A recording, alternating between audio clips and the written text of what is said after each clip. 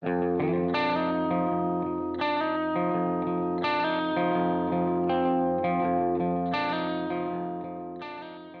there, everybody. Welcome to another episode of Cloud-Based Mayhem. Just got off a podcast recording with my friend Thad Spencer.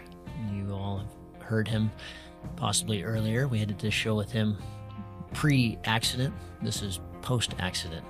For those who didn't hear, Thad went in real hard in a weird towing accident out in Minnesota, western Minnesota. He and Alex Peterson were going for a big day, and I actually got the call on this heading to U.S. Nationals in Chelan in 22, so it's been about 18 months, and this is kind of the comeback story. It's all positive. It's not doom and gloom. It's all cool, just the takeaways, funny stuff that happens in the ER, funny things that happen when you're on fentanyl, and just the comeback, the fear, anxiety, the fear, injury, and the anxiety, and just all the things that go into, should I fly again? Should I not?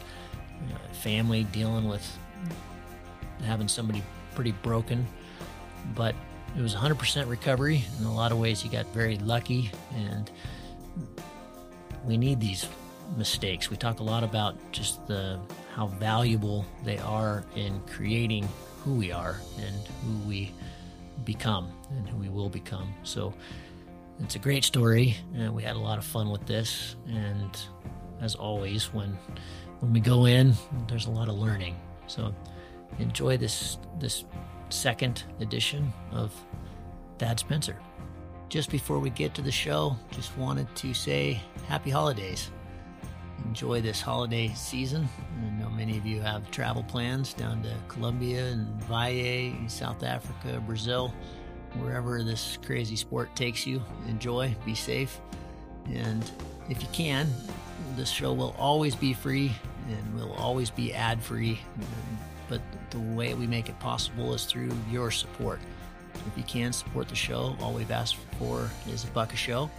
If you can do that, awesome. If you can do more, even more awesome. Various ways to support the show through the website. Go to cloudbasedmayhem.com and find them all. You can also do it through Patreon and other ways, even through crypto. So thank you for making this possible. I appreciate it. Your support covers all the behind-the-scenes costs, travel to go interview people, and editing and storage and all the things that go into making it come to life. And without you, it's not possible. So thank you very much. If you've been listening for a long time and haven't been able to support us, but you're in a position now, it's the holidays. Great time to do it. We've also got lots of merch on the website. You can get Cloud-Based Mayhem trucker hats that are really cool. Each one's totally unique. Or Patagonia t-shirts with the logos. I've got some new stuff coming in just after the holidays, so keep an eye out for that. And thank you for making it possible. I appreciate you all. Thanks for listening, and enjoy this show with Dad. Cheers.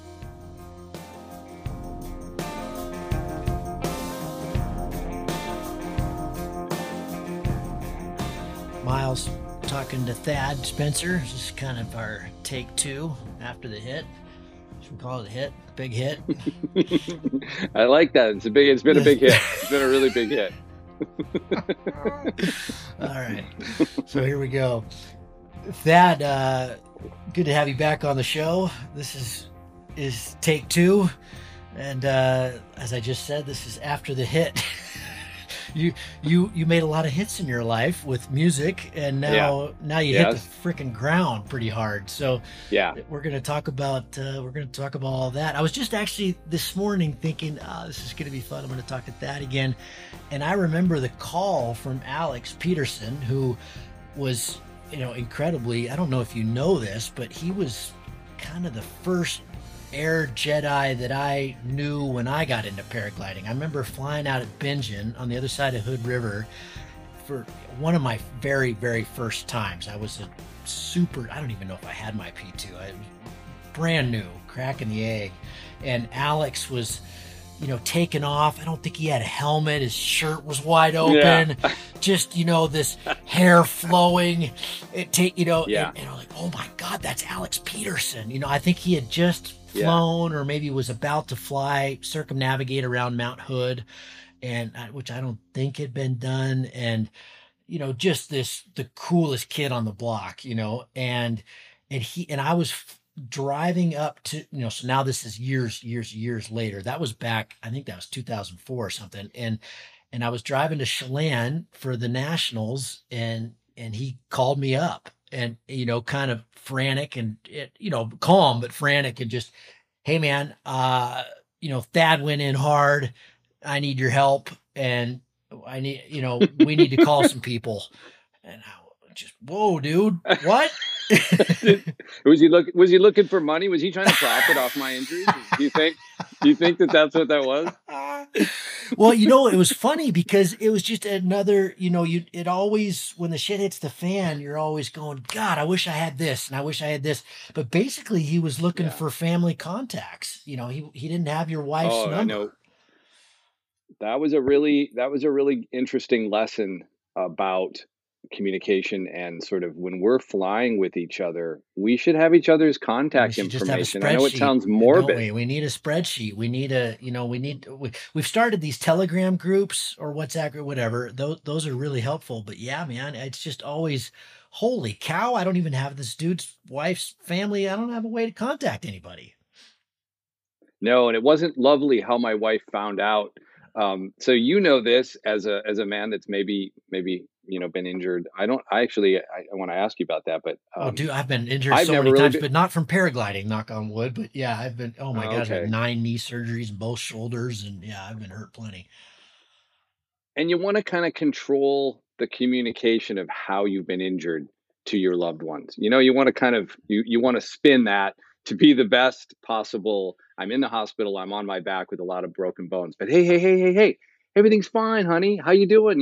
Hey, I'm good. I wanted to be able to make that call. And, it takes a while. I was flown by a helicopter into the hospital. Then you're in the ER, and then you get CT scanned, and then you get told what to do. And then you go to the ICU. And all that time I didn't have a phone. And Alex was frantically just trying to, play catch up. And so he did get my son's phone number, called my son, and my son gave him, I think somehow all they got was the address of our place in Wisconsin. So we have a place in Minneapolis and we have a place in Wisconsin. And I had been in Wisconsin, left to come fly. So I drove back to Minneapolis, about 2 hours away, went flying that day, then got injured. And so she's at the other house. And the way that she found out I was in the hospital was the sheriff pulled down the driveway.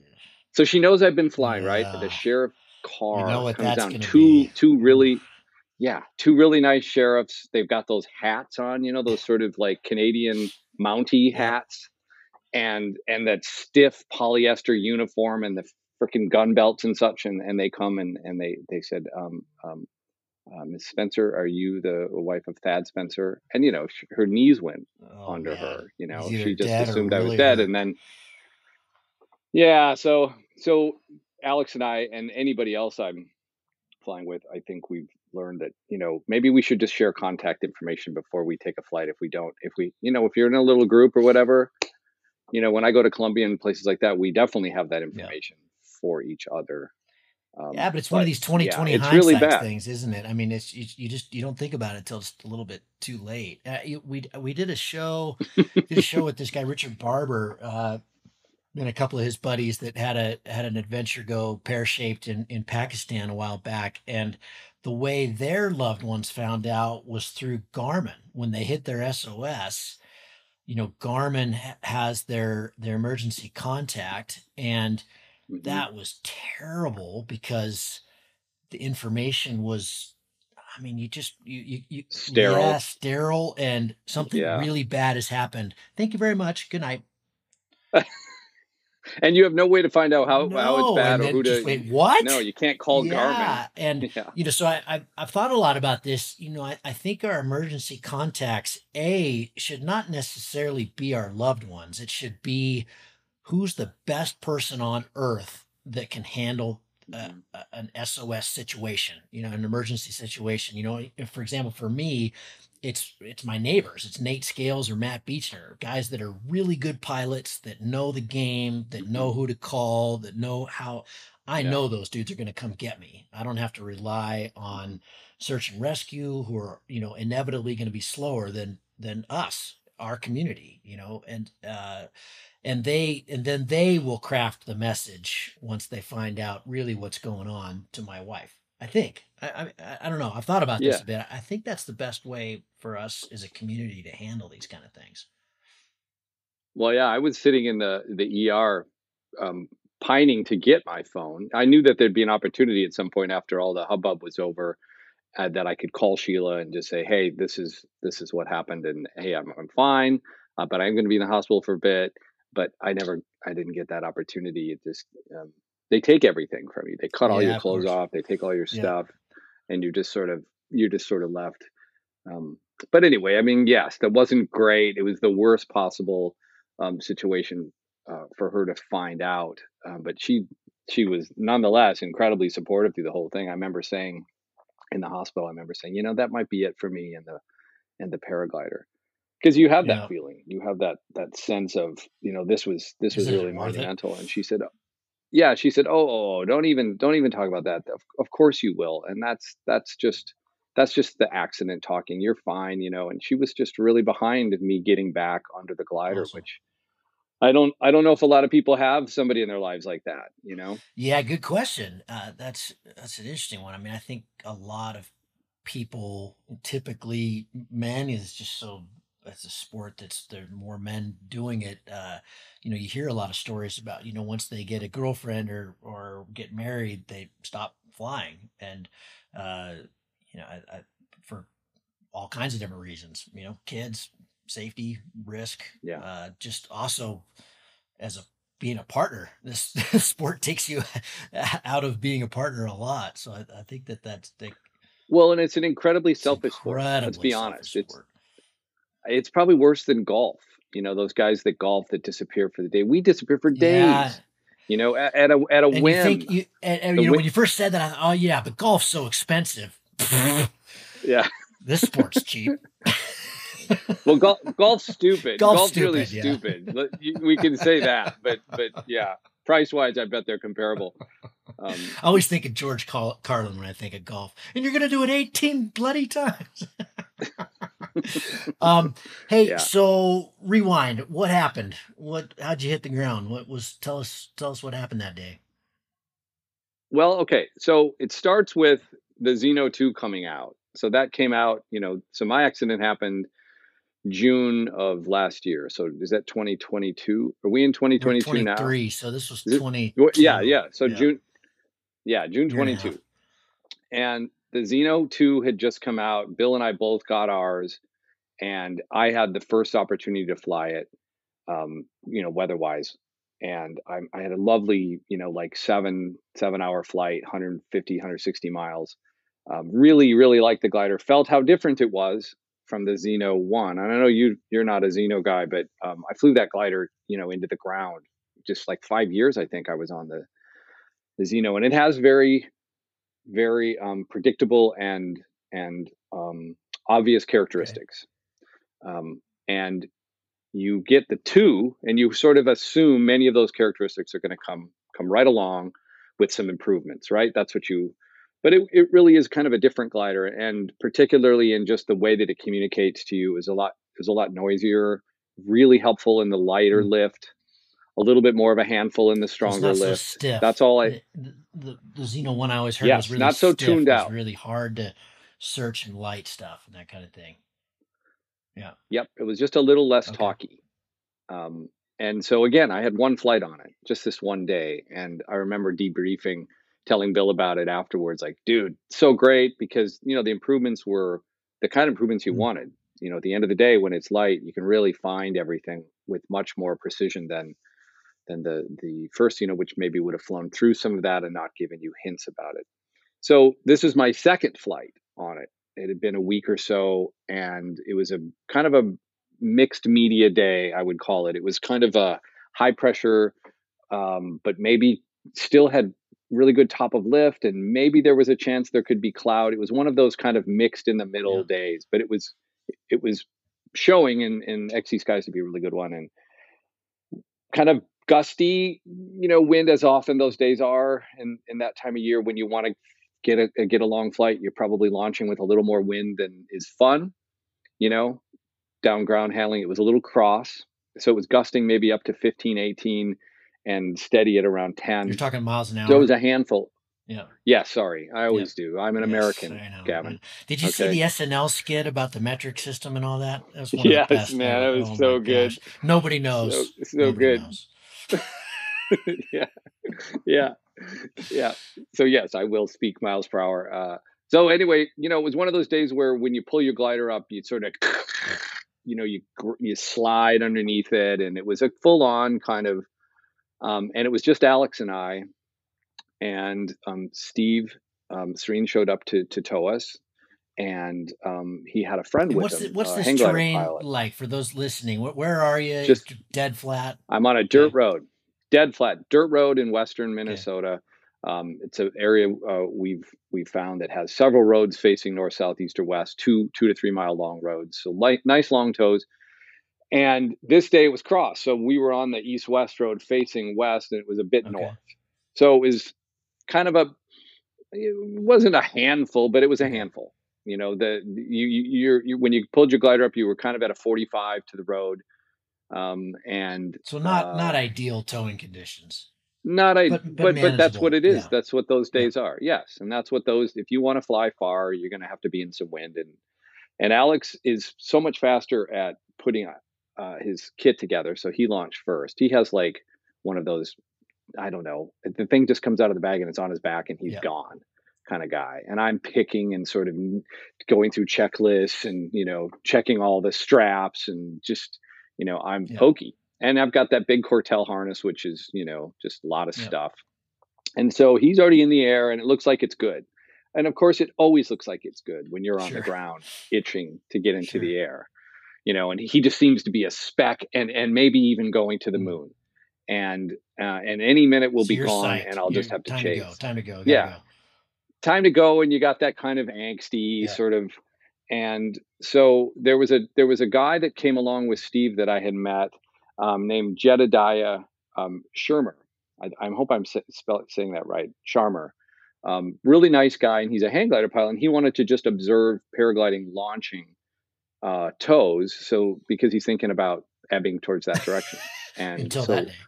yeah, yeah, exactly. This is what he sees. So, really nice guy, and we're talking to him, and he sat in the back of the truck with the tow winch and just watched. And so when they got back, I'm ready to go, and I'm flying one of these. This is Revis found me this interesting tow bridle that's very different than a normal tow bridle. Normal tow bridle is it connects to the carabiners, and it's two pieces of webbing with some sort of a clasp that comes undone, and so it comes to a triangle in front of you. Well, this tow bridle is interesting. It was just a piece of, is it Dyneema? Dyneema? Is that what it's called? Yeah, Dyneema. It was a piece of Dyneema that attaches kind of like a chicken switch on a snow kite or Oh. a water Okay. kite. You know how you pull the little Yeah. red thing and then it Yeah. undoes. So it had two chicken switches on either carabiner, and then just a piece of that cord that goes from one to the other, making just an arc in Okay. front of Oh. you. You run the weak link through that, and now whatever direction you're skewed to the tow line, it adjusts. So you're always Oh wow. balanced. And I don't know if I'm explaining this right, but it was pretty cool, and I was really excited about this tow bridle and then used it a couple of times. The downfall of this tow bridle is that both of the little release things are right there at your carabiners, right up Oh, against. so you got to go to those. You got to take your hands. You got to hold one. No, they're really easy to Oh. get at. They're easy to get at, but they're too easy to bump. Oh. And my first launch that day, I launched quickly and slid under the glider. You wrestle it, get it straight, turn real quick, and go. And I was about 50 feet up. And as I was adjusting, I don't know if you have this problem with your Cortel, but every time I launch with my Cortel, I have to kind of push my flight deck Yes. down into Yeah. position and kind of wrangle it a little bit. And as I was doing that, I popped the chicken switch and I was released. Lovely. So now I'm, which is no big deal. It's lots of wind. I just went straight Yeah. down, landed, So there was no big reset. Didn't surge even or go. anything. It was fine. Okay. No, and if there was a surge, you're just pretty good at Yeah. containing that anyway, just naturally. As I've been towing for 18 years, and all of that just seemed natural. And it was just another, I'm telling you this because it's another kind of loading the gun to what ended up perhaps having something to do with what happened, in that I was anxious to get into the air. And that's never a good Yeah, thing, then right? then you have When we're this, and now rushing. you're even more delayed, and now you're more anxious, and yeah. It's stacking Yep. up here a little bit. Stacking up. So I reset, and back in the air. Now, on this launch, everything looks great as I make my turn. Um, do my, you only run a couple of steps when it's windy like that and you're in the air. And as soon as I'm in the air and sort of getting into the seat, I check the glider and I've got a little stick on the left side. And it's Yeah, little. It's the kind of little stick that in the Xeno 1, you almost always got on launch. You were always popping out those little tips coming in, often while you're running off a yep, mountain. As you're doing your run, you're like ping, ping, ping. Yeah, okay, yep, that's clear. Or even if it's not clear, when you've left the mountain, you can still just waggle that out really quick with a sure. little pump. Okay, so now we'll get into my arrogance, um, in that I saw that and right away, like, well, I pop this out, but it doesn't Mm, come out. A few pumps, and I'm low. I'm probably, let's say, 25 feet. I'm just in the seat. I haven't even done anything. I haven't even pushed the flight deck. I haven't done anything. And I'm going to get that cravat out, and that becomes kind of my mm, focus. It's not a big cravat. We're talking about probably a mm, foot of material. It's not wound in. It's just mm-hmm. tucked. So leave it alone. And I should leave it Yeah, alone. Thank you, yeah, Gavin. And had you been along on the flight, perhaps you could have given me that information from the truck, mm, and because it's really what probably put me where I was. It didn't cause the accident, as you'll hear, but it certainly wasn't a good thing that I was putting a fair bit of yeah. focus on this. Okay. Okay, so a couple things are going on. I'm weight shifting to the right. The wind is from the right, right? It's a little bit north. And so I'm weight shifting over that direction and Mm-hmm. I'm futzing. And I started by doing the brakes, nothing. Then I grabbed the stabilo and pulled on that. And all that did was bring in a big ears over the Mm, cravat, which was quite counterproductive to what I was trying to do. I had hoped that when the big ears popped open, some of that momentum would take the cravat with it. It didn't. Um, and so instead of I'm still in line with the tow vehicle. I know where I am in proximity to this tow. I'm letting myself drift a little bit to the south because that's keeping me on the wind line. This whole thing is causing that a mm-hmm. little bit. So I've moved a little bit to the south. I'm looking up and I've decided, you know what? I think I'm going to grab the stabilo and give it a pop and see what that does. I'm just I'm winging it at this point, and I still have my right hand on the brake, and I've probably got both. I think at this point I've got both brakes in the right hand, and I'm just starting to reach, and the whole glider goes away. Mm, So I wasn't touching the stabilo. I wasn't doing anything to the glider other than weight shifting a little bit to the right, and everything just went away. And it felt to me like a pretty large asymmetric. But the glider's gone. I can't see it really. And that's bizarre on yeah. tow. So what? On tow, I've on never tow. even When is this heard of that. ever? So you took a Neither. big frontal? I took a huge frontal, and I have confirmation of that. I thought I took a big asymmetric, and I thought the asim basically just kind of spiraled me down Okay. to the ground, because from the point of it going away and me being ass over tea kettle on the ground, it seemed like Second. a couple Yeah. of seconds because I was probably 75 to 100 feet up. Um, so the best part of, well, it's not really the best part, but it's funny. Um, People talk about your life flashing before you, and I didn't have that. I didn't have this sort of, oh, wasn't that a lovely moment when I was in that play in seventh grade? And oh, remember when I got the training wheels off my bike? Like, and it wasn't one of those. It wasn't like a Pixar movie, but I was coming to the ground at a speed unrecognizable by any standard I can understand. It was like, it's over. Yeah. I'm going to die in this sad little road in western Minnesota. And then done, Just punched. boom. Then I didn't feel a thing. I was completely blacked out. I and I mean it. I didn't feel a thing. The impact is it's like somebody went in and edited that out. I don't have the impact. But just before the impact, I remember sort of maybe balling up a little bit, just sort of, maybe kind of looking away and Just like, oh trying to my pull my God, legs this up, is and gonna hurt, probably. it's gonna hurt Yeah. bad. It's so fast. It was so fast. The rate at which I was coming in. And so then I woke up, sort of half woke up, and Jedediah is over me. He's holding my neck, and it's hot too, by the way. It's a hot day. And I remember there's like sweat rolling off his nose, and you can see the fear in his eyes. And I don't really know what's going on. I'm just on the ground, and there's this guy above me, backwards to me, because he's behind me. And then it slowly realized, oh, yeah, I was just flying. Oh, no, I was just crashing. It all just kind of slowly comes back into your head. And he's still holding my head in that kind of way that somebody does when they're assuming you've broken your neck.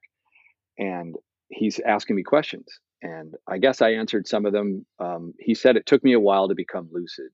I was pretty knocked out of it for maybe 3 to 5 minutes. Um, and and of course, I don't know if it's shock or what it is, but I sort of wiggled my toes and wiggled my fingers, and everything felt pretty good. And so I said, "Yeah, I think I'm good, dude. We should, yeah, let me up." And he sort of got a little tighter Hey, on his nope, we're grip, not gonna and he do said, that. "No, I just saw you hit the ground. I think we've got an ambulance coming." I'm like, and he said, "I think there's a helicopter." I said, "Oh, no, no, no, no, we don't need a helicopter. Just take me into," because the closest town was Wilmer. I go, "Well, we could just get an X-ray in Wilmer." Um, and but I still argued with him about getting up, and thank goodness. So it ends up this gentleman that showed up that day was a Oh fireman. man, He oh actually, boy, that was lucky.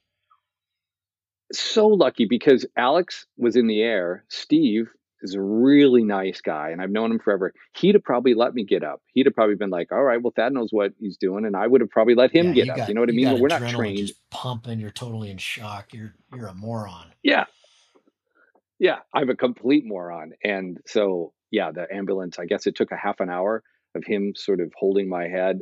Uh, and it's just hot, and so they got me out of I think they got me out of my harness without, I know they didn't have to cut it.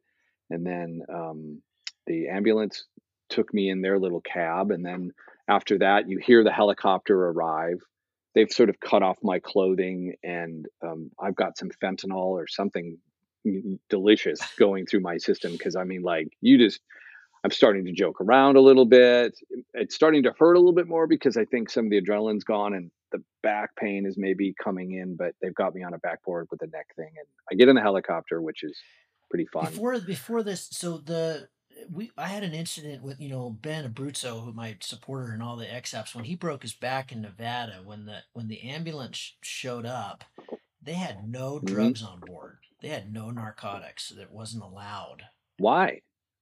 Why? because yeah, Because of the opioid yeah, crisis? exactly. And it was Wow. unbelievable because Oh, it oh, was clearly he had no injury. There was no reason not to give him drugs. I mean, that's just step one is you got to control the victim's pain, right? And yeah. he had been lying there because our first aid, it was, one of these things, our first aid kit wasn't with us and it was in the other car. But it taught me a lot about, man, we have got to, each of us have to have at least something to give our buddies if they go in hard. And so the ambulance showed up, and they get you something right away, or was it your guys that gave you something right away?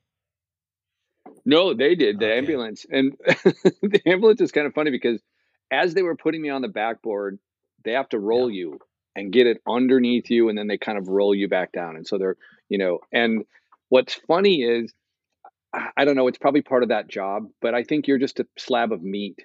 You're not really a Yeah. sentient being that's being put on a board. You're kind of just, and they start talking amongst themselves as they're carrying me to the ambulance about the bulge they have noticed in my back.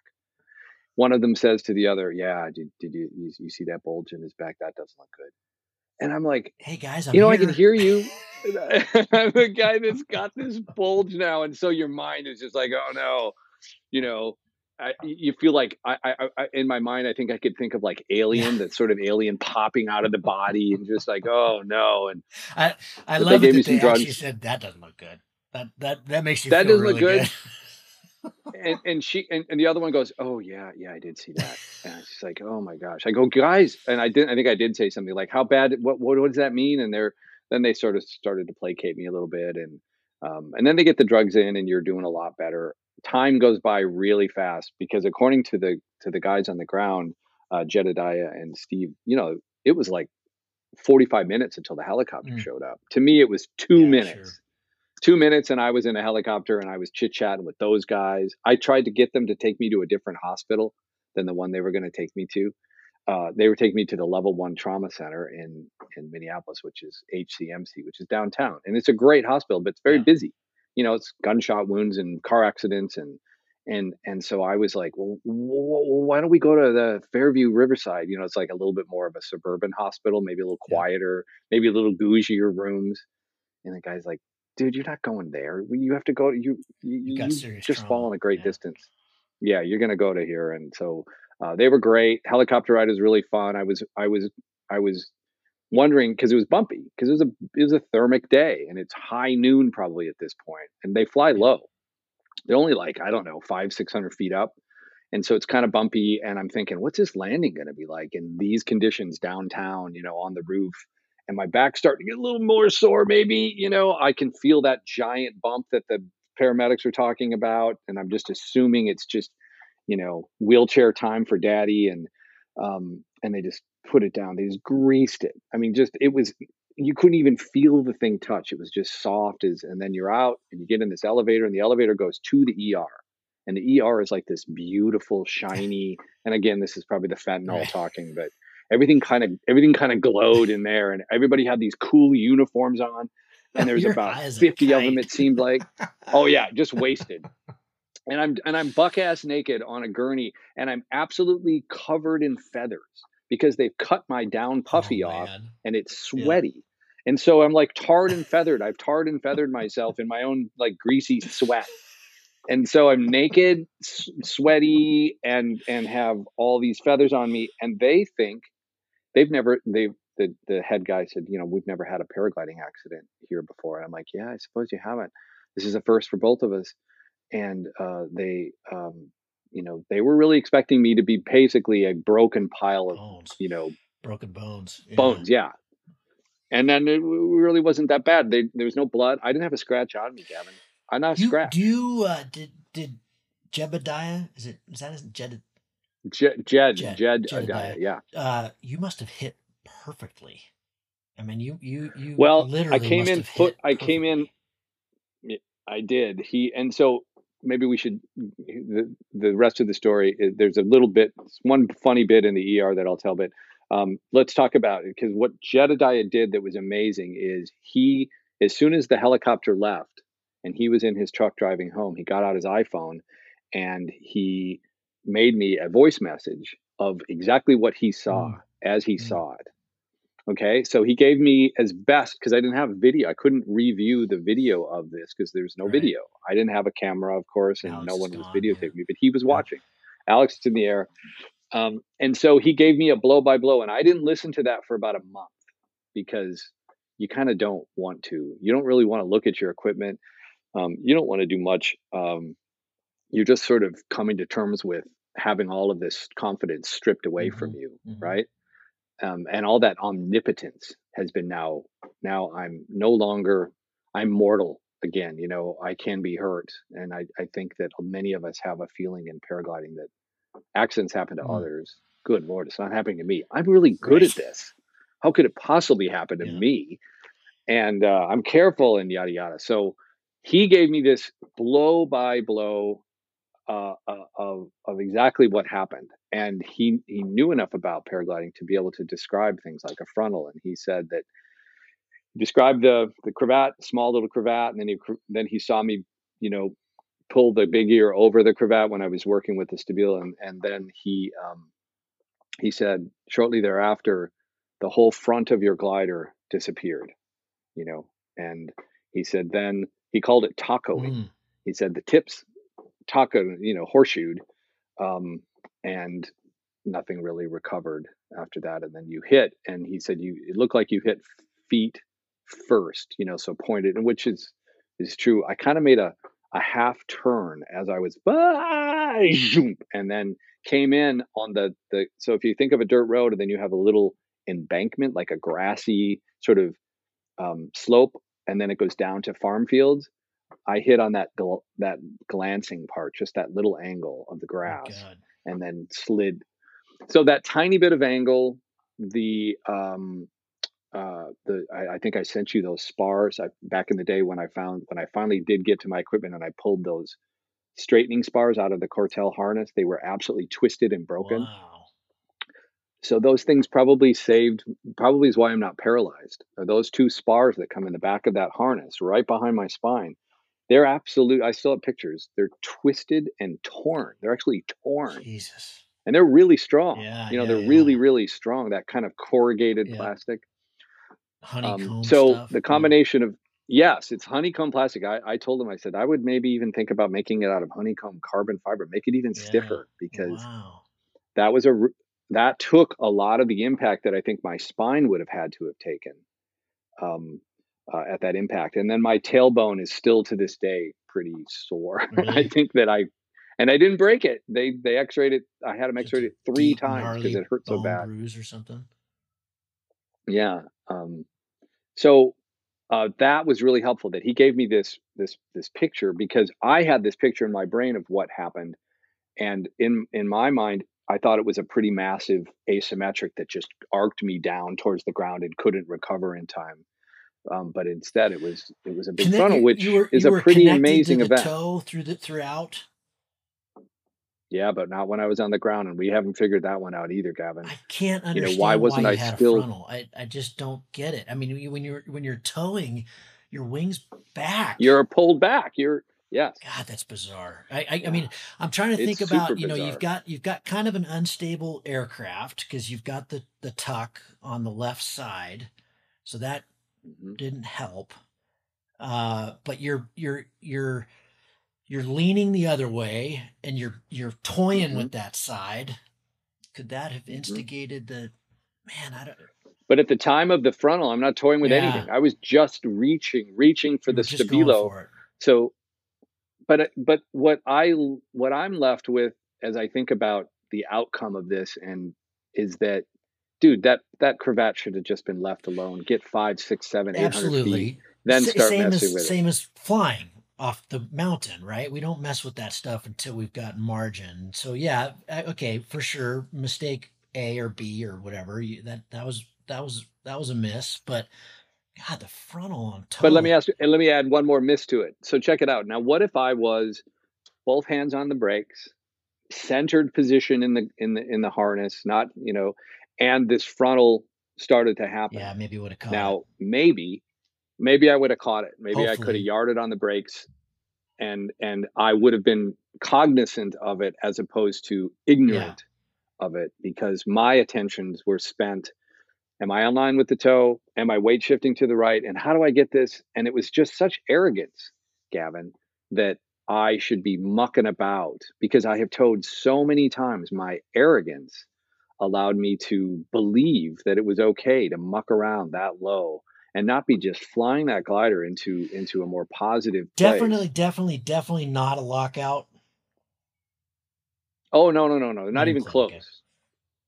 Yeah, Not even that's what always remotely worries close. me when I see people towing and they start messing with something. You just start, you slide a little bit and a little bit, especially when you're low and there's not a lot of line out yet. You're getting to that, I'm fine. Because I've seen it once, and I was towing, Yeah. and we were luckily in the ocean over water, and it was totally benign. And the pilot wasn't a pilot. He had just seen us towing, and he just desperately wanted to go. And I thought, well, okay. I mean, he had done something somewhere, and of course, as soon as he leaves the ground, he's trying to get in his harness or something and just yanks on a brake and just immediately lock out and boom in the water. And he hit, but even over the water, and even we were just starting, he was almost. I mean, I would have said he had a mild concussion. So you can imagine it on a dirt Yeah. road or something. So that was the first time I'd seen one. I haven't seen one since, but it gave me a lot of respect for it, because it was crazy how fast it was. It was just towing, whack, just bam, it just, holy shit, it was so fast. And I'd only heard about lockout, and I don't have the towing experience you guys do, but it was really frightening. Well, and if I was even remotely close to any angle like that, which I wasn't, but if I were, Steve would dump Yeah, the he knows pressure about all because that he deals all with the it. time. Oh my God, he deals with it all the time. He gets these students up there mucking about with their GoPros and trying to get into their harnesses, and they're wanging way to one side or the other, and they just dump pressure, slow the vehicle down, and if necessary, they'll bring them all the way to the Mm, ground mm. offline, and then restart the whole I mean, it doesn't procedure. fit But no, that the story at all. I just no. it's just weird. It's just weird that you're lost your wing like that. Well, it was a thumping day, and I've deconstructed this with a number of pilots, and what we all just keep coming back to is that sometimes you get Yeah. hit, sometimes there's just a big piece of nasty air that, even though your glider is under pressure, and one thing that maybe pops into my brain as a possible is that could me weight shifting to the right have re somehow pushed the harness in a way that hit that chicken switch Mm, again, and I was released. Now I didn't feel that. I mean, that would be a pretty profound feeling. There would be a surge. First off, there'd be that immediate kind of pop where you're released from the hmm. tow, because like if you ever broken a weak link, or if you had a line break in towing, it's a very Oh yeah, profound big time. I have had that several pop. times, and it's hands up. It's hands on. It's like, whoa, I got to catch this thing. Exactly. Yeah. Yeah, you get the pop and you get Yeah. time. You know that it's coming. And so you have plenty of time to get on the surge. I didn't have that. I was fully pressurized, and then the glider disappeared in a finger snap. And it I was guess you just I like guess you just hit it's a really gnarly bit of air.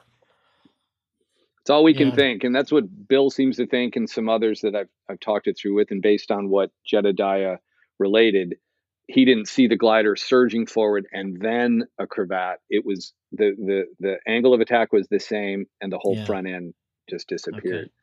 And I know we've all had frontals, and when you have them at altitude, it's almost a Yeah. non-event, and you wait for that pressure to come back. And I remember waiting just a little bit. I didn't have a lot of time to wait, but I waited a little bit, and then I got on. Then I gave the brakes just a little pressure, like, oh, it'll be there now, and it was just a Whack. sack of Yeah. nothing. The You're a sack of shabam. potatoes going down. What's the funny story in the ER?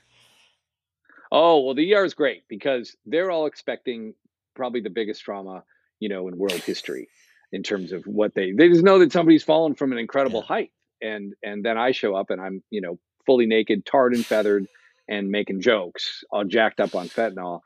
And so they're asking about paragliding, and maybe I'm answering some of the questions. Again, you're pretty messed up, and it's very cacophonous. There's a lot of movement all around you, and you're just kind of on the gurney, and you're watching the ceiling, and then I hear this voice come from behind me, and she said, um, "Sir, is there anything you need to tell us about your incontinence?" And I said, "Wait." I go, I didn't know. Wait, what? My what? Your incontinence.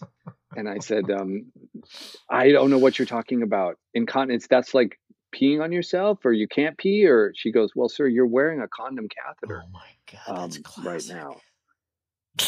And I'm like, I am. I am. No, I'm good. I'm good. Oh. And then, yeah, I'm good. So the whole ER has been pretty noisy until I say, oh, and everybody goes quiet. And you can kind of feel the heads turn, like, okay, how is he going to answer this? What is going on with why this is on this guy's dick? And I explained, okay, when we're in the air for a certain amount of time, you need to urinate, and this is the method that we've come up with in the paragliding community of how we connect this little hose.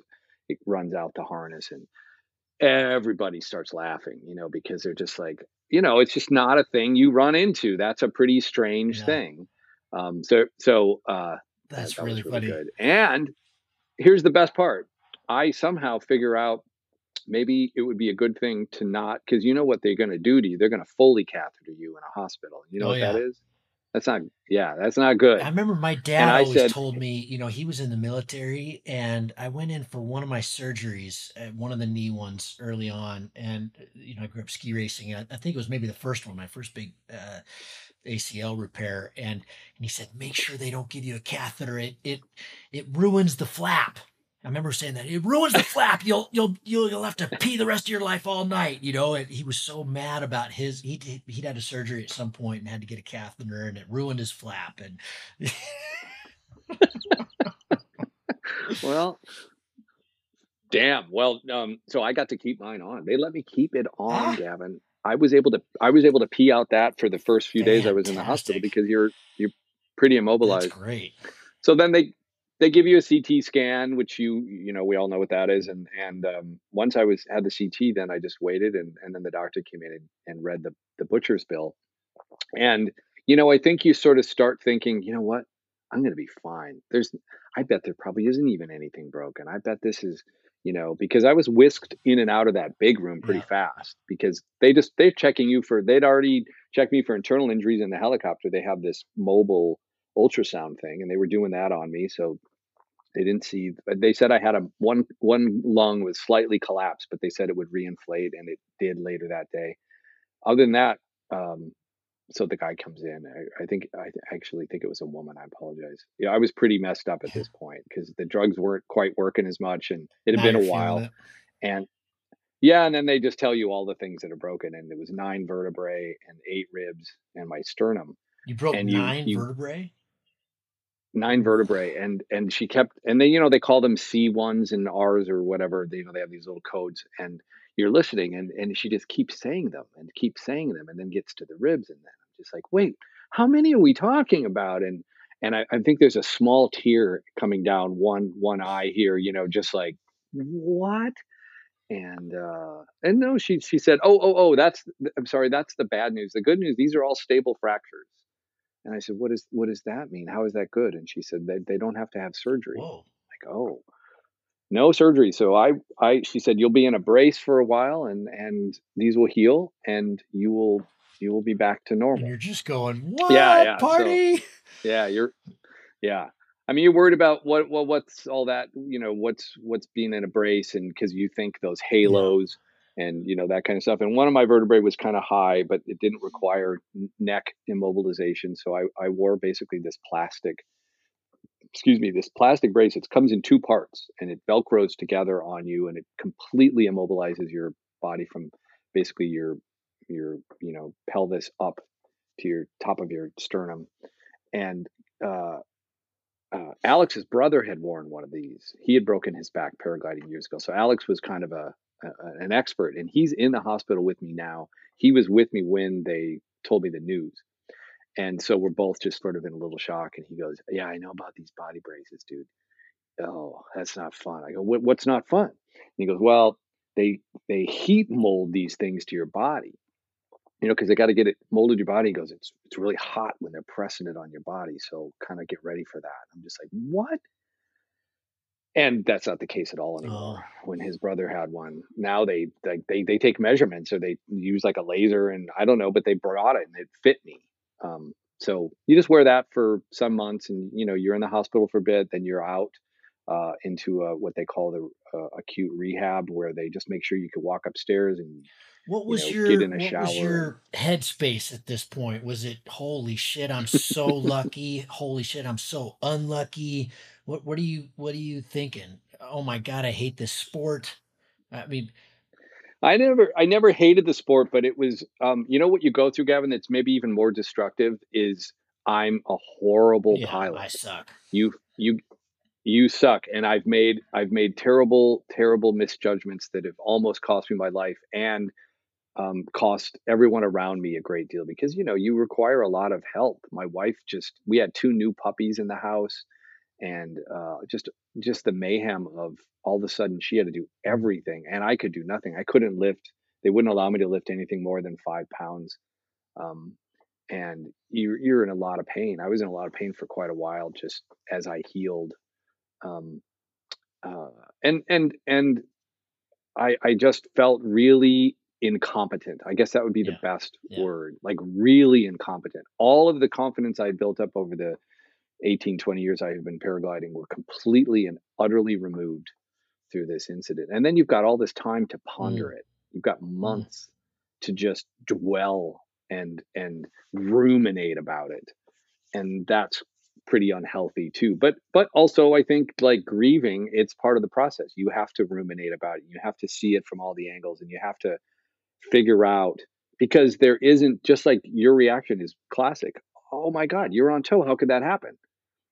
There's no, I don't get a really neat buttoned up little Yeah, yeah, package of an yeah, answer yeah. as to why this happened. I have to live in this I, more, I think you know, from misunderstanding. obviously because of the podcast and just because we're in this sport, we've all talked to a lot of people who've had accidents, and it seems like the easier recovery is when it's really clear. When you really understand what went wrong, Yeah. you can identify it, and when it's mushy and gray, and that seems, then there's a lot more. We like knowns. When there's a lot of unknowns, it's just your brain seems to frazzle it a bit. Well, and like I think when you get away with stuff, when you get away with little incidents throughout your career, it's easier to sort of Mm, rationalize that as, yeah, because I'm really mm. good. Hey, buddy, you can't keep this one Right. down. I'm Yeah. good. And it's not luck. I got skills, and they're Mm, natural. I got natural mm, skills. You know what I mean? You can come to so many different um, understandings of why you've stayed safe all these years, and then when you haven't, when when your luck runs out, you got a lot of processing to do about um, a how you've been looking at the sport for all these years. How skilled are you? And all of that was undermined for me. Just I really did feel like I had lost all of my confidence, and I did. I think for a while, I certainly wasn't feeling great about jumping in underneath a paraglider. Um, Chris Santa Croce, I saw this thing he did. He talks about preserving the good feelings you have about paragliding and how important that is. It's like something you have to hold close to your heart and preserve, and don't let it get eroded, because it's easy for that to get eroded, and then you don't want to go back and do it. You see your paragliding equipment and feel bad about it as opposed to feel mm, excited mm, about it. He actually uses that analogy. He says, you'll see your gear and you want to go do that. And if you're on the other side of that curve, you see your gear and you want to go do something mm. else, because it just makes you, maybe gives you a little queasy feeling. And I definitely suffered from that after this. And then I had all this time, I couldn't do a thing. Walking for the first month was a pretty big deal. And then pretty soon that was my main activity for the 3 months that I was immobilized, was taking walks in the hot of summer in a plastic shell, and just sweating. and And knowing you, I don't know you really well, but you have a lot of energy. This must have just been burning you up. I mean, just to be incapacitated is my worst nightmare. I have to do shit. it's everybody's Yeah. worst. Yeah, and I guess what made it feel okay though is that I knew that I was getting better. I knew that I was healing. I had great doctors, and they talked about how I would heal and what the prognosis was, and everybody said you will be 100%. Mm, You will be back to doing everything. It's just going to take time. And as we're older, it takes more sure. time. So that was, the impatience of it all. On top of it, psychologically, I had just retired after 35 years of running a business, sold it, and then was also battling the kind of, I don't know, ineptitude and, insecurity of all of a sudden having your identity, if we look at our identity as being work, being removed, and now what and who am I? So I was just coming on the heels of that into this accident, and now I'm sitting, I'm sitting in a chair, looking out at a window for 3 hours, with nothing. That's the plan that I have for the afternoon. Is I've gotten myself, into the chair, and then you just got a lot of time to think, a lot of time to Yeah, think, and I'm whether curious. that's I'm good or bad. curious about that because it's I've been injured a lot. I've had a lot of these okay, incapacitated for a while, and I have both fond and not so great memories of some of them. The ones that are fond, I kind of took it on as a challenge, and I Yeah. read books, or I did things that I don't normally find easy to do because I'm busy, and I came Hmm. out of it I think, a better person. And I've had other ones where I've just wasted away in my own misery, and I don't do enough. And these days you're on your phone farting around and blowing time, Yeah. and I don't know if that I've remember, that I've learned anything coming out of them. So I've done it both ways. There's clearly a good way to do it where you can look back and go, that injury, I needed that time. I needed it mentally. I Yeah. needed it physically. I needed, we get Yeah. sick for a reason, right? We get a flu, and I always think, yeah, it was because I was burning the candle at both ends. I'm tired. Hmm. This was my body going, okay, dude, you're not going to relax, so I'm going to force you to relax, right? Yeah. Yeah. It was like forced double Yeah. retirement. I got retired, and then I got double retired. I got retired from everything that I do. And yeah, I think it felt very negative maybe at the time. And then that negative feeling started to kind of erode away, and a feeling of like, wow, this is so great to be alive, and so great that out of all of that could have happened, only this Mm, happened. Yeah, I broke a bunch of vertebrae, but they're all healing. yeah. I'm And not in a wheelchair. maybe my back will be a little, yeah, maybe I'll be a little more fragile for the rest of my life. But man, that's the small price to pay. And I think I definitely, it was an immensely positive thing, probably for the accelerated version of who I am now compared to who I was. I look at life as kind of a three-phase thing. We have the first phase where we're learning and we're young and we're ambitious, and then the second phase we take that ambition and we create something of ourselves, and we have a career and a life, and maybe grow a family and grow a relationship. And then I'm in phase three now, where it's the back half, where we take all that wisdom and perhaps some of the money that we've made, and we put it towards this last phase of our life.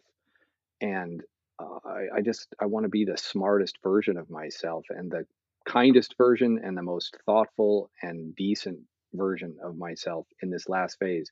I've messed it all up in these other two, but I feel like this is the last one that I can maybe repair some of the dim-witted, ambitious driven, egocentric bullshit that I've twisted and turned through in the first two phases of my life, and really kind of try to get it right That's kind of a now. nice takeaway. I mean, You know? I'm hearing that all says humility to me. I mean, it sounds like the Oh accident yeah. maybe expedited.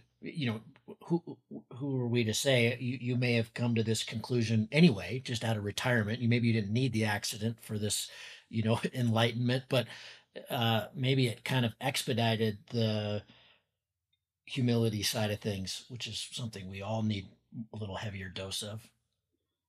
I need piles more of it. I Yeah. mean, and what we put our ambitions to, a lot of times we're putting our ambitions out in the world, so that then glowing adoration comes back at us, right?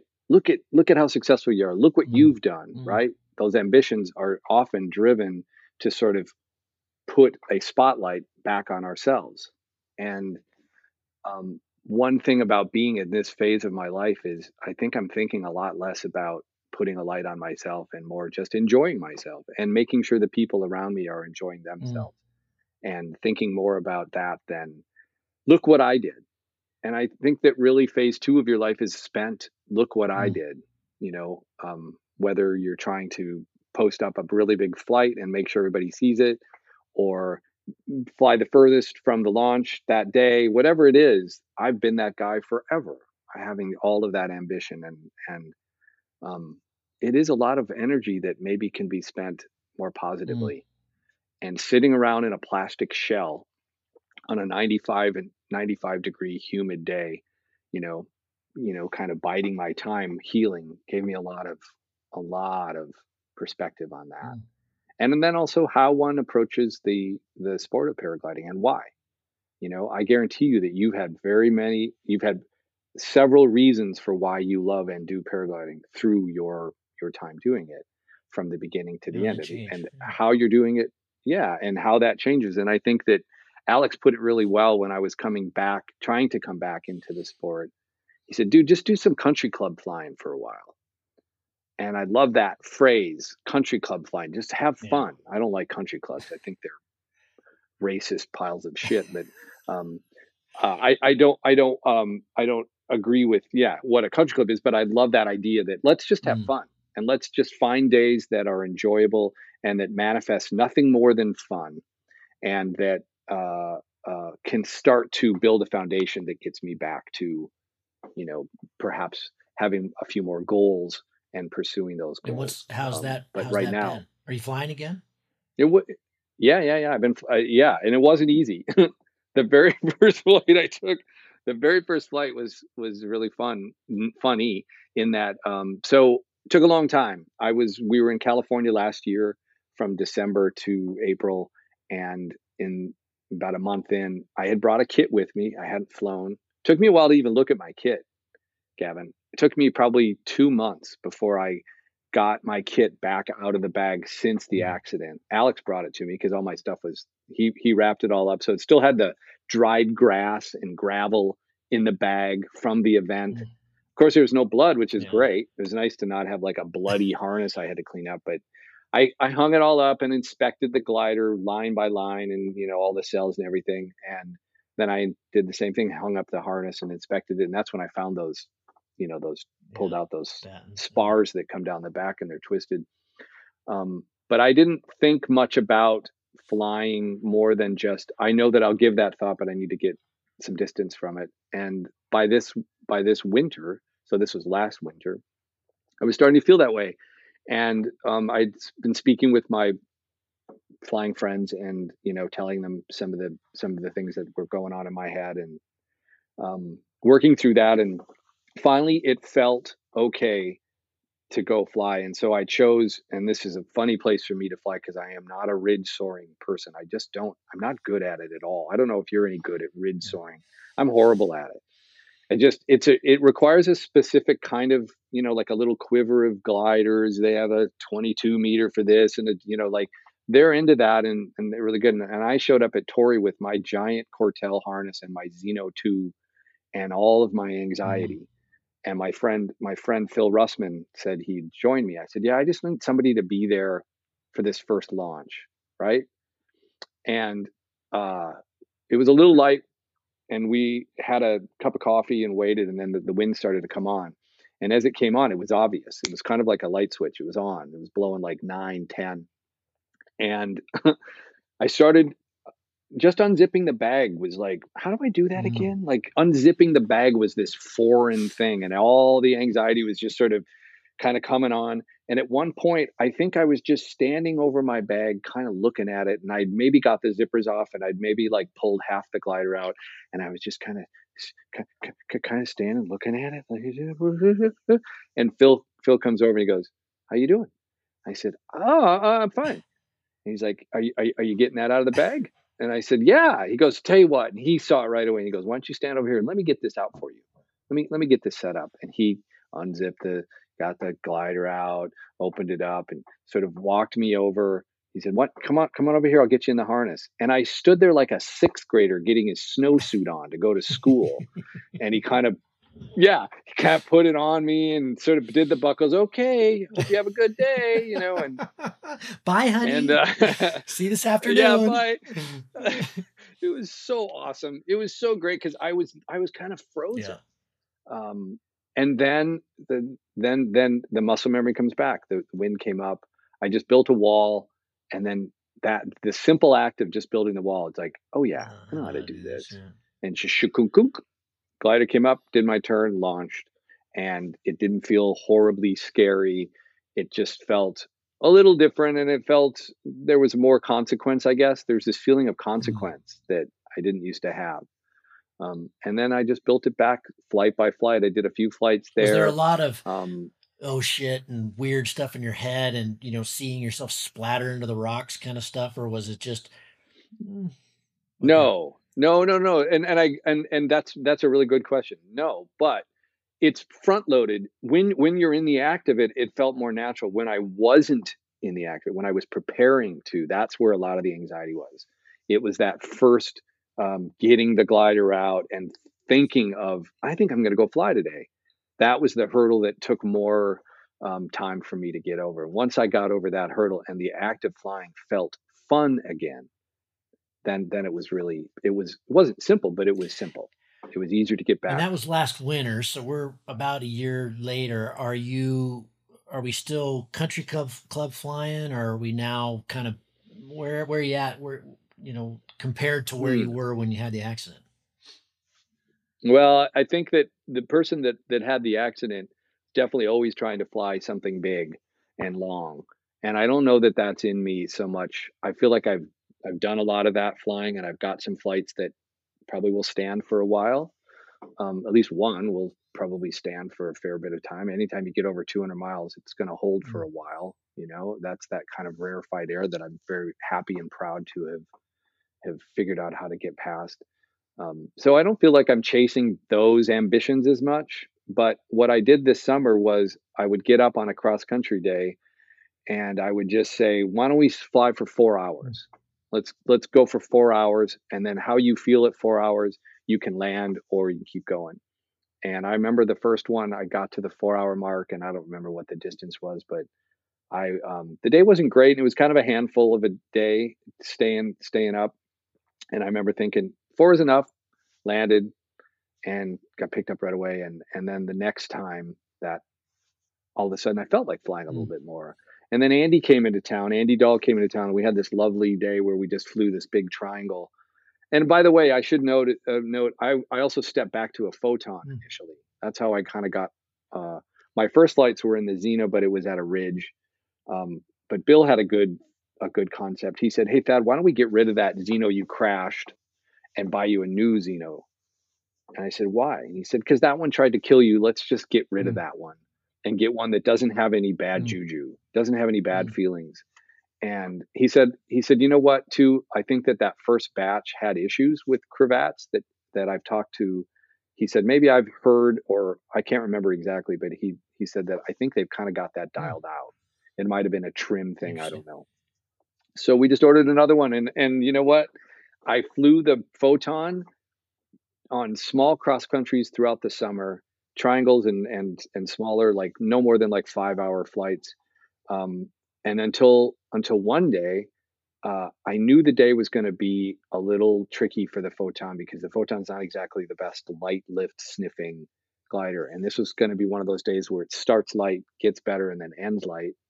And I just knew that the Xeno was still sitting in my on my rack unopened. It was just the box was still sitting there. It had been there for a couple of months, and I knew, oh, I want to fly that today, and I wanted to fly it. It wasn't something that I was Mm. trying to get myself, you know, Amped up like I for. wasn't trying to muscle through it. Yeah, no, I Yeah. wanted it, and then I flew it, and it was fantastic. And then I think from that day forward, I felt like I was back. So it doesn't Like that was it. really I'm back. sound like you had to battle through a fear injury here. It was more just I did. I you felt did. that way. Okay. I felt like I battled back. Yeah, because you have to remember when you get on launch, you're not really. I mean, I'm supposing here, but you're not really going through a checklist of the dangers of paragliding. You're just stoked to go fly. Oh, And I'm still checking some of those boxes. I'm okay. still feeling the ramifications of this act. My first paragliding instructor, Alan Chukalat, used to have this great phrase. He would say, "Are you ready to commit aviation?" Mm, that's a And good one. the first time he said that to me, yeah, it's a really good one. I said, "What do you mean?" He goes, "You're deciding whether you're going to get into the air or not. I'm not deciding that for you. Are you ready? Do you feel confident? And do you feel like you're in a good place to commit aviation?" And I think that phrase has never had more meaning than perhaps now because there have been physical consequences. I had to go through a long physical recovery. I had to put my wife through my incredibly selfish, long physical recovery. And so, yeah, I'm taking all that into Mm, consideration when I'm mm, launching yeah. now. And so I think there is more of a feeling of, and it was a battle. I was completely, absolutely dead set against probably flying again in the early I remember months Bill for saying that. sure. I've checked in with him many times over the months since the accident. How's Dad doing? And there was definitely a yeah, not too sure he'll do this again. And then yeah, but Yeah, he said some great things though. As you know, he's such a poet. He can say a lot in a few words. And one of the things he told me was, we're doing an extreme sport in nature, and there are going to be events that could happen in a paraglider, and many times they don't, and sometimes we skirt around it, and sometimes we get Mm. hit hard by an event and it has consequences. And that's just this, we can try to mitigate risk as much as we can, but we can't No. eliminate Yeah. risk. Yeah. And that was really good for me to hear, because it helped me feel like, okay, this wasn't so much my fault as it was my turn.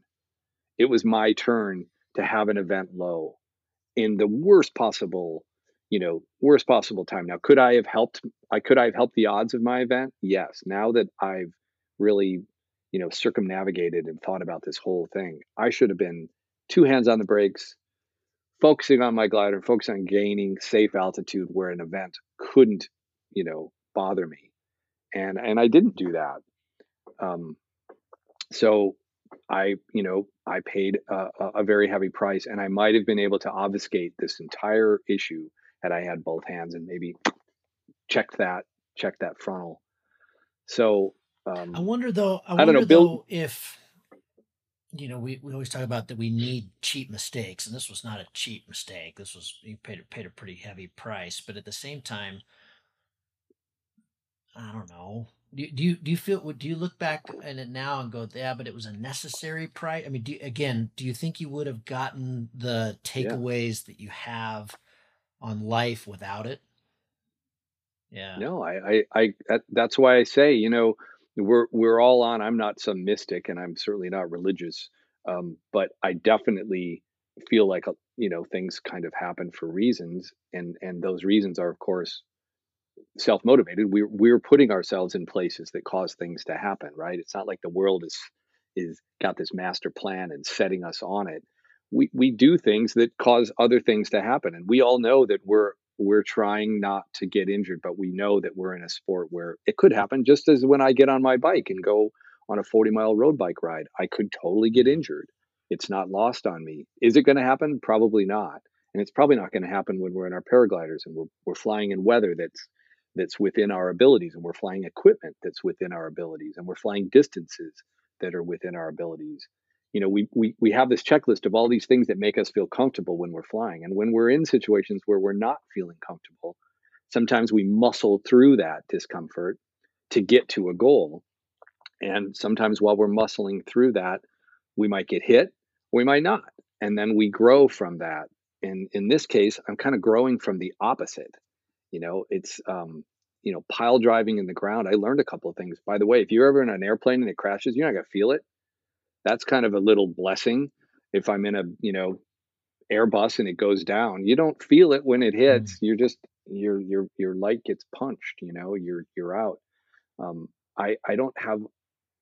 I wouldn't say that I have less fear, but I guess I have a more, I don't know, realized look at the the consequences of this, because I lived Mm. them and you've lived them. You know the consequences of blowing your knee out, right? You know what that is. That one of the injuries you Yeah, had? multiple times. Yep. Yeah, and so you're probably pretty careful with that knee on certain things you do. Yeah, it's interesting how I am more careful just in general with age. This week I'm getting a colonoscopy and a hernia surgery. Welcome to your 50s, dude. And and it's amazing how much I operate now. I mean, I just did the X-Ops for the last time in 21. It hasn't been that long, but I'm way more Yeah, aware of, just because the getting hurt sucks. There's always the recovery. It's I yeah, don't want to get hurt. I've been hurt a yes, lot, and so you're just more careful, which I think, which is interesting too, because in this sport, that's maybe not the best approach. I think a lot of times we need to be just absurdly confident, and yes. you don't want to be sitting in the back seat in this sport ever. No, timidity Timidity is a is a death death sentence. sentence, exactly. And so it's Yeah, it's one of these things where you have to start. You want to be but Belcourt. You want to be approaching your 60s and going, I'm gonna fucking crush all these kids that are trying to chase me. I yeah. want to be, I want to Yeah, go and big. and I'm going to I go think big. even though he has come to a place of softness in his hardlined Mm. approach at, I think that he's realizing, I'm 60, coming up on 60, and I'm not always going to be able to keep banging on it as hard as somebody that's in their Yeah. 20s, Yeah. and it's not going to.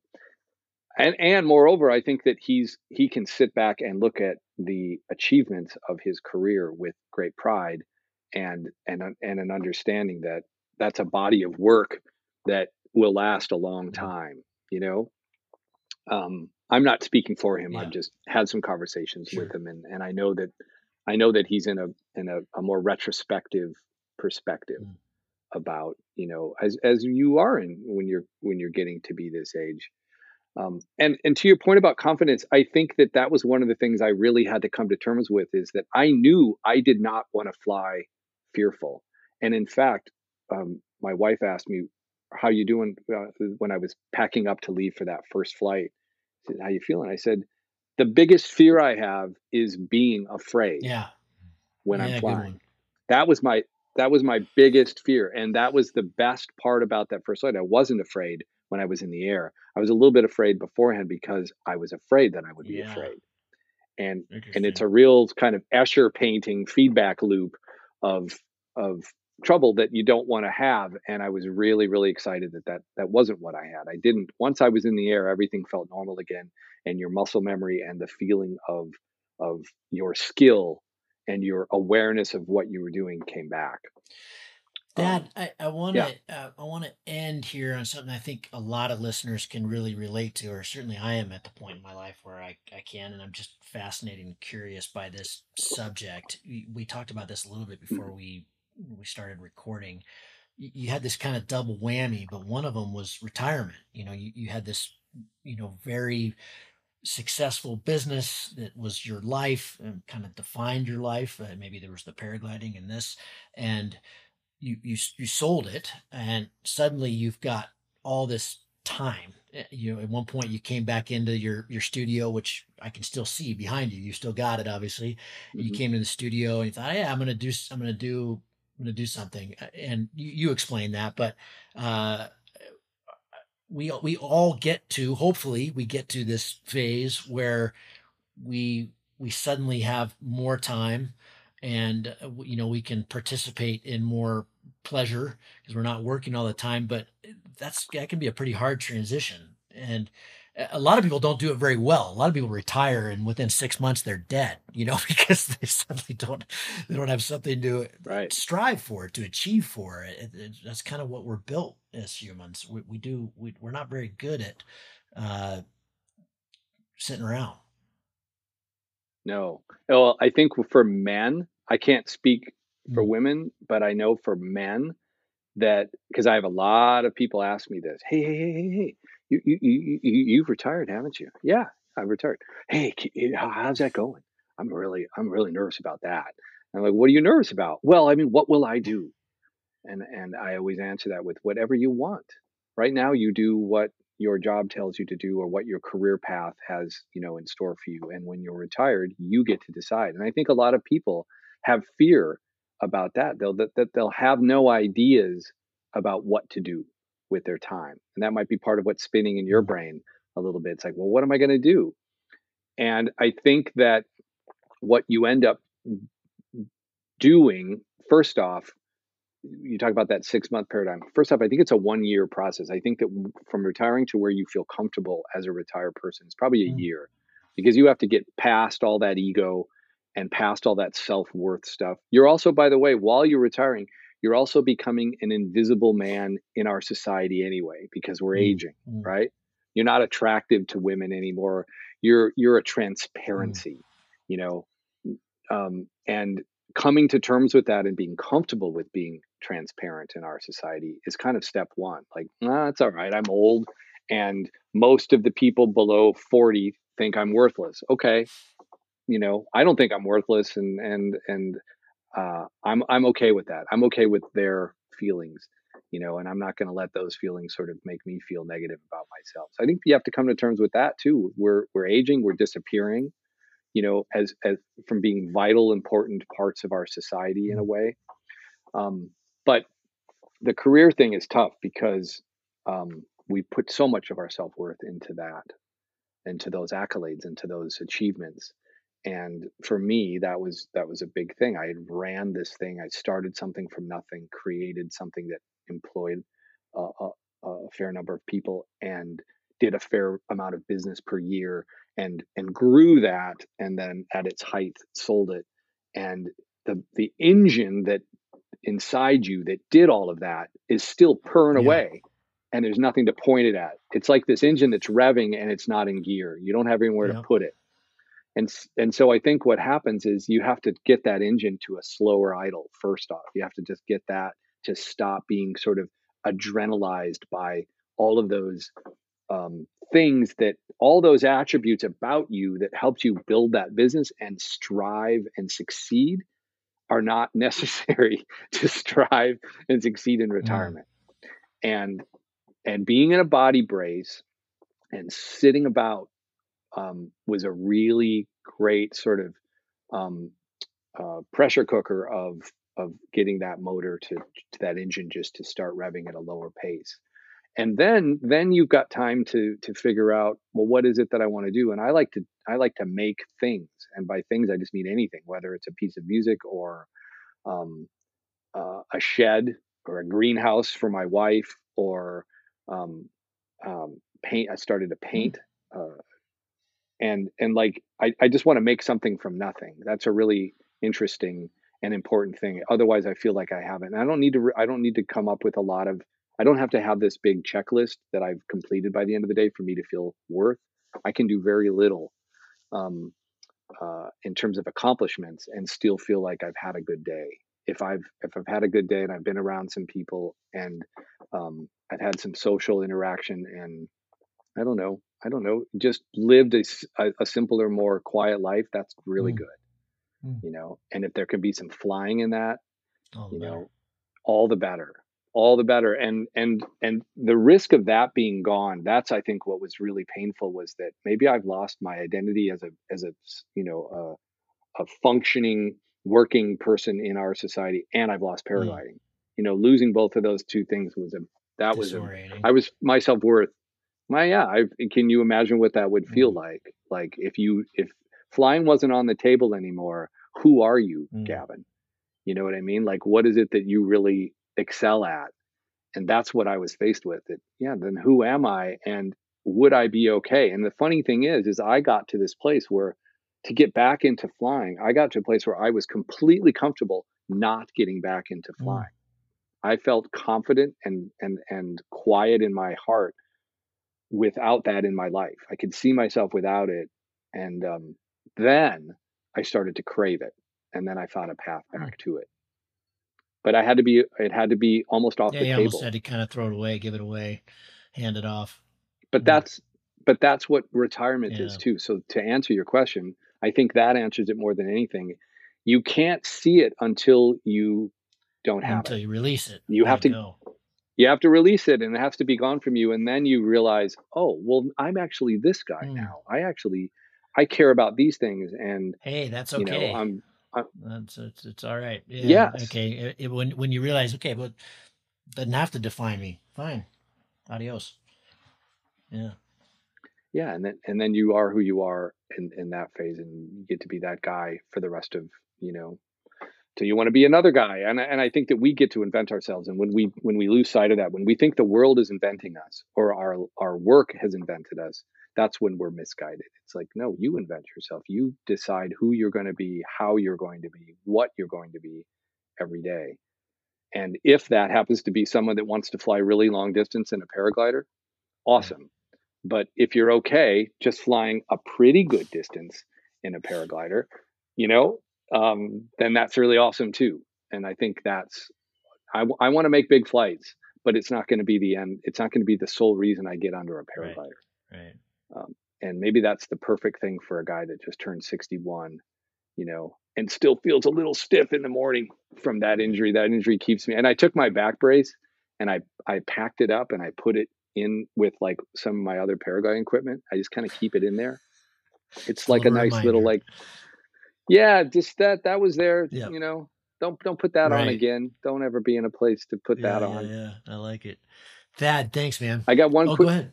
Yeah, yeah, yeah, yeah. Well, I have one really great story that Bill told me when I was in the throes of like trying to figure out what to do. I was like, I don't know what to do, and he's like, well, because he broke Yep. his neck, and he wore a halo, full on halo, bolted to his Yeah, skull. those things are gnarly. You know how those work, right? Nasty. And he said all I could do was walk, because he said, Thad, you want to get out and walk. I'm like, all right. He goes, that's all I could do, and it really gave me peace. He said, I got to the point where I was walking like 10 miles a day. And I said, really? Because I was walking maybe 2, and I'd be all kind of clammy and sweaty. And so he said, yeah, but when I first started walking, though, he goes, I go out, it's summer, I got the halo on, and it's kind of gray colored. It's kind of like a gray titanium. And he said, all of a sudden in my head, I can start to feel a burning ache, where the bolts connect in, because it was taking the heat. God. The metal was heating up and then going into his brain. Man. And so he started to walk he'd just take a t-shirt and lay it on top of the halo. Now, I mean, the neighbors, you know what he looks like. I wish we had a picture of that. Oh, and he said that on late in the season, he said wasps would get under the thing. And he said you couldn't swat. You can't move quickly and swat the wasp away because you're wearing this thing that's bolted to your head. You got to be really careful. Oh my God! So he sent me a photo. I will send you this photo. He sent me a photo of him in the halo, and he was in that for the same amount of time that I was in my brace, and he couldn't. He could never take it off. You can take a body brace off when you're laying down. You can take it off and sleep without it, and then you put it on when you get up. So at least you got a respite. From my God, he did not. Yeah, really brutal. Anyway, I'm sorry. I wanted to jam that one in because that was a great story. I'm picturing in my mind him walking around Dana Point in Salt Lake City with a wasp-filled heat heat tent. Thad, thanks, man. Appreciate it, and I'm glad. Thank you. It's really fun. Interesting 18 months for you, and last time we flew together was out of Black Hawk, so I'm looking forward to wherever we fly together next. Yeah, let's do that again. Cheers, bud. All right. Cheers.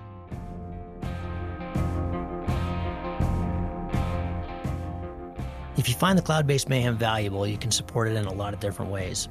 You can give us a rating on iTunes or Stitcher, or however you get your podcast. That goes a long ways and helps spread the word. You can blog about it on your own website or share it on social media. You can talk about it on the way up to launch with your pilot friends. I know a lot of interesting conversations have happened that way. And of course, you can support us financially. This show does take a lot of time, a lot of editing, a lot of storage and music and all kinds of behind the scenes cost. So if you can support us financially, all we've ever asked for is $1 a show.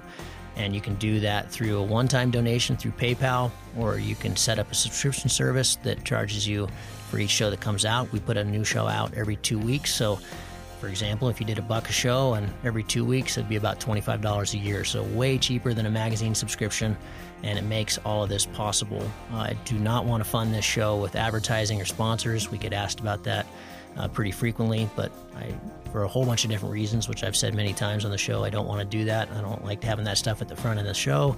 And I also want you to know that these are authentic conversations with real people, and these are just our opinions, but our opinions are not being skewed by sponsors or advertising dollars. I think that's a pretty toxic business model. So I hope you dig that. You can support us. If you go to cloudbasedmayhem.com, you can find the places to support. You can do it through patreon.com/cloudbasedmayhem. If you want a recurring subscription, you can also do that directly through the website. We've tried to make it really easy, and that will give you access to all the bonus material, little video casts that we do, and extra little nuggets that we find in conversations that don't make it into the main show, but we feel like you should hear. We don't put any of that behind a paywall. If you can't afford to support us, then just let me know and I'll set you up with an account. Of course, that'll be lifetime, and hopefully you're being in a position someday to be able to support us. But you'll find all that on the website. All of you who have supported us or even joined our newsletter or bought Cloud-Based Mayhem merchandise, t-shirts or hats or anything, you should be all set up. You should have an account, and you should be able to access all that bonus material now. Thank you so much for listening. I really appreciate your support, and we'll see you on the next show. Thank you.